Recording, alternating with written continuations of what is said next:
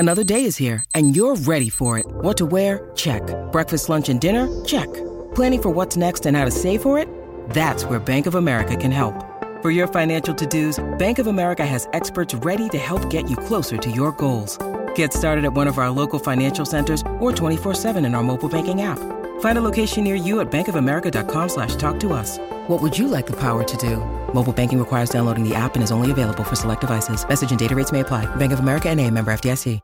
Hi, everybody. This is Adriana Trajani. I'm the host of You Are What You Read. I have the privilege of interviewing luminaries of our times about the books that shaped them from childhood until now. We get everybody from Sarah Jessica Parker to Kristen Hanna, Mitch Albom, Susie Essman, Craig Ferguson, Rainn Wilson, Amor Tolls, you name it, they come, they share. New episodes of You Are What You Read drop every Tuesday on Apple, Spotify, or any major streaming platform wherever you listen to your podcasts.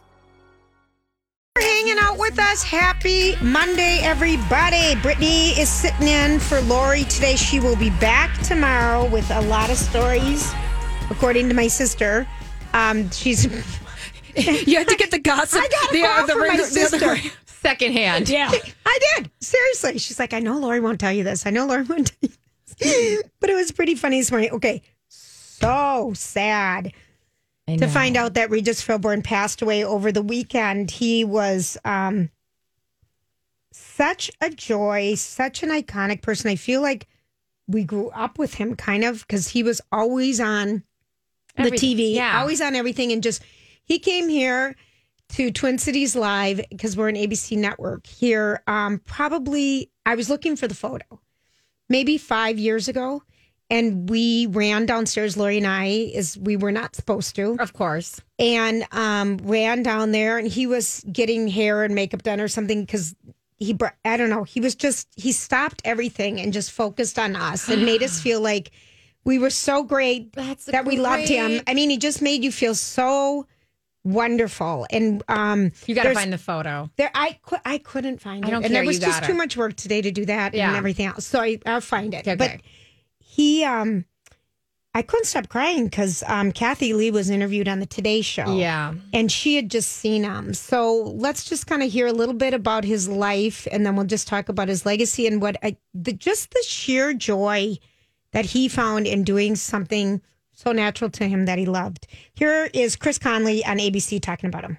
Regis Philbin could do it all on TV and did it all so well and for so long. From the way he captivated viewers, 1, 2, 3, I'm out of control, to that chemistry with his co-hosts. In the 80s, his quick wit and appealingly aggrieved persona proved an ideal match for the always sunny Kathy Lee Gifford.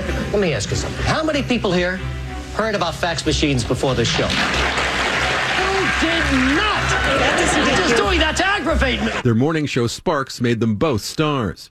Regis, she tweeted on Saturday, there will never be another. When in 2001, Live with Regis and Kathy Lee became Live with Regis and Kelly, he clicked with Kelly Ripa, too. Love hitting this thing. I love it. It gives me a sense of power. From Kelly Ripa and Ryan Seacrest, he was the ultimate class act. He left the world a better place. 1999 saw Regis becoming a star on primetime TV as well, as he helmed the top-rated game show Who Wants to Be a Millionaire. Can you, in that Who Wants to Be a Millionaire, at one point, you guys, when he was hosting that, I think there were, let me see, there were like, how many people watched it at a time? Like 20 million people would turn in for that. In my life, there were rare times where the whole family would get together and watch something. But Who Wants to Be a Millionaire? That was one we would all sit around the TV and watch. It was on 3 nights a week. 30 million people watched that. We were 3 obsessed. nights a week. We were obsessed. I have the board game at the cabin. Oh, wow. Lori won last time we played. She's a millionaire. She won, but it's fun because the questions are so fun. But that show was everything. Yeah. And then this is just another little thing about him. It was back in 2004 when Regis set a Guinness World Record for most time on camera, then 15,188 hours. Yet his career in TV began with him off camera. Born and raised in New York City, he'd get a job in the 50s behind the scenes on The Tonight Show. By the 60s, he was a sidekick on ABC's late-night talker, The Joey Bishop Show, before returning to New York, where he'd be the last of his showbiz generation to shine so brightly. Jimmy Kimmel affectionately tweeting, Regis, I hope our friend Rickles met you at the pearly gates with open arms. Regis Philbin died on Friday at the age of 88. He is survived by his wife, Joy, 3 of his 4 children, and the affection of millions who will long recall the spontaneity, candor, and heart that made him so special to watch. Oh, it just made you sad. So there's on some post on Saturday, there was something about, David Letterman. He was David Letterman's one of his favorite guests, and he was on the show over 150 times during David Letterman's run. And you did a deep dive, and someone posted a clip of him doing like a cut for, I don't know what show he was on at the time, with Johnny Carson. And he's in the lot in Burbank of the Carson show. And Johnny's pulling up in his silver Corvette and his funny, like, members only jacket. If you remember those, and his like cords and his kind of mock turtleneck. And he's getting out of the car, and Regis is there. And he's like, what are you doing here? And he goes, I just have to see where does the great Johnny Carson park? What is going on? How do you do it? You're so great. And he goes on and on. And it's just hysterical. He's so young, but his voice sounded exactly the same. And just the energy over nothing. Yeah, and like the energy over nothing. And then there's like that twinge of crotchety-likeness, but like in a way that you just love. Like, no, you didn't know that. Like, it's just, I love it. I loved his voice. When you first heard it, were you kind of hoping it was like a hoax? I did, and I couldn't find it anywhere, and I retweeted it. I saw it just show up, and I'm like, no. And then, of course, I sent Lori a note right away. Yeah. Here's what Kathy Lee said, because they worked together forever, and they've been friends forever. Yes. She said that she had just seen Joy and Regis not too long ago. I felt like it was just like a month ago or 2 weeks ago or something. Yeah, it was a short amount of time. Just a short amount of time ago. And she said it was the first time when she saw them pull up at her place in New York and get out of the car that she thought, he looks like he's not feeling that red hot. And they had the greatest time together, of course. And Joy told Kathy, because Kathy Lee called Joy after she found out that Regis had passed, and said, I was thinking something was up. And she said that was the last time he laughed. Really laughed. His laughter was going away.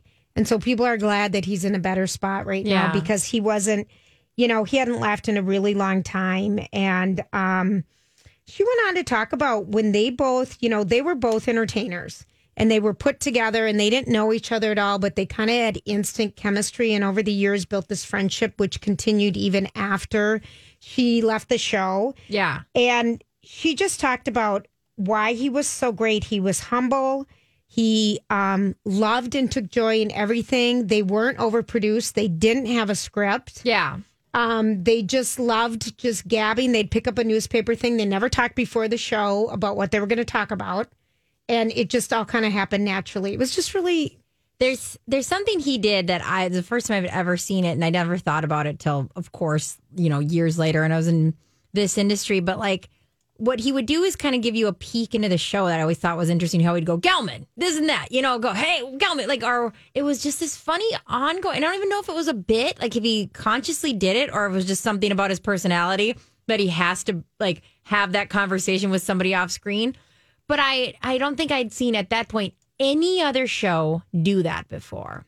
He would Gelman, and he acted as Gelman on Kathy Lee and Hoda. He would go in and pretend to be Gelman. It was just so good. And you couldn't help but be just like, it was joyful and goofy, and it was great. Yeah, he was great. It really was. So other things, Holly, do you have anything you want to say about him at all? Well, I think that, to both of your guys' points, and to the points that people have been making at large, that Regis was the consummate broadcasting professional, and that he had a whole career before we had an opportunity to get to know him on a national level with Live and Regis and Kathy Lee, and that he honed that. He brought people into that Gelman bit where it's like, it's bringing you in on the joke. Yeah. And it's bringing you into this family atmosphere, and having that ability to cultivate that over decades is really special, and something that we should be celebrating about Regis today. I think so. And it's just joie de vivre. He was just so happy. He's Regis. He was Regis. He was Regis. Oh, and that is just it. And seriously, oh man, there's going to be tributes on ABC this week because, you know, when he did do Who Wants to Be a Millionaire, that brought in so many eyeballs, they said, Regis saved the network. You know, during a time they didn't have any programming happening at night that was successful on ABC, and they put that on 3 nights a week, and it was just like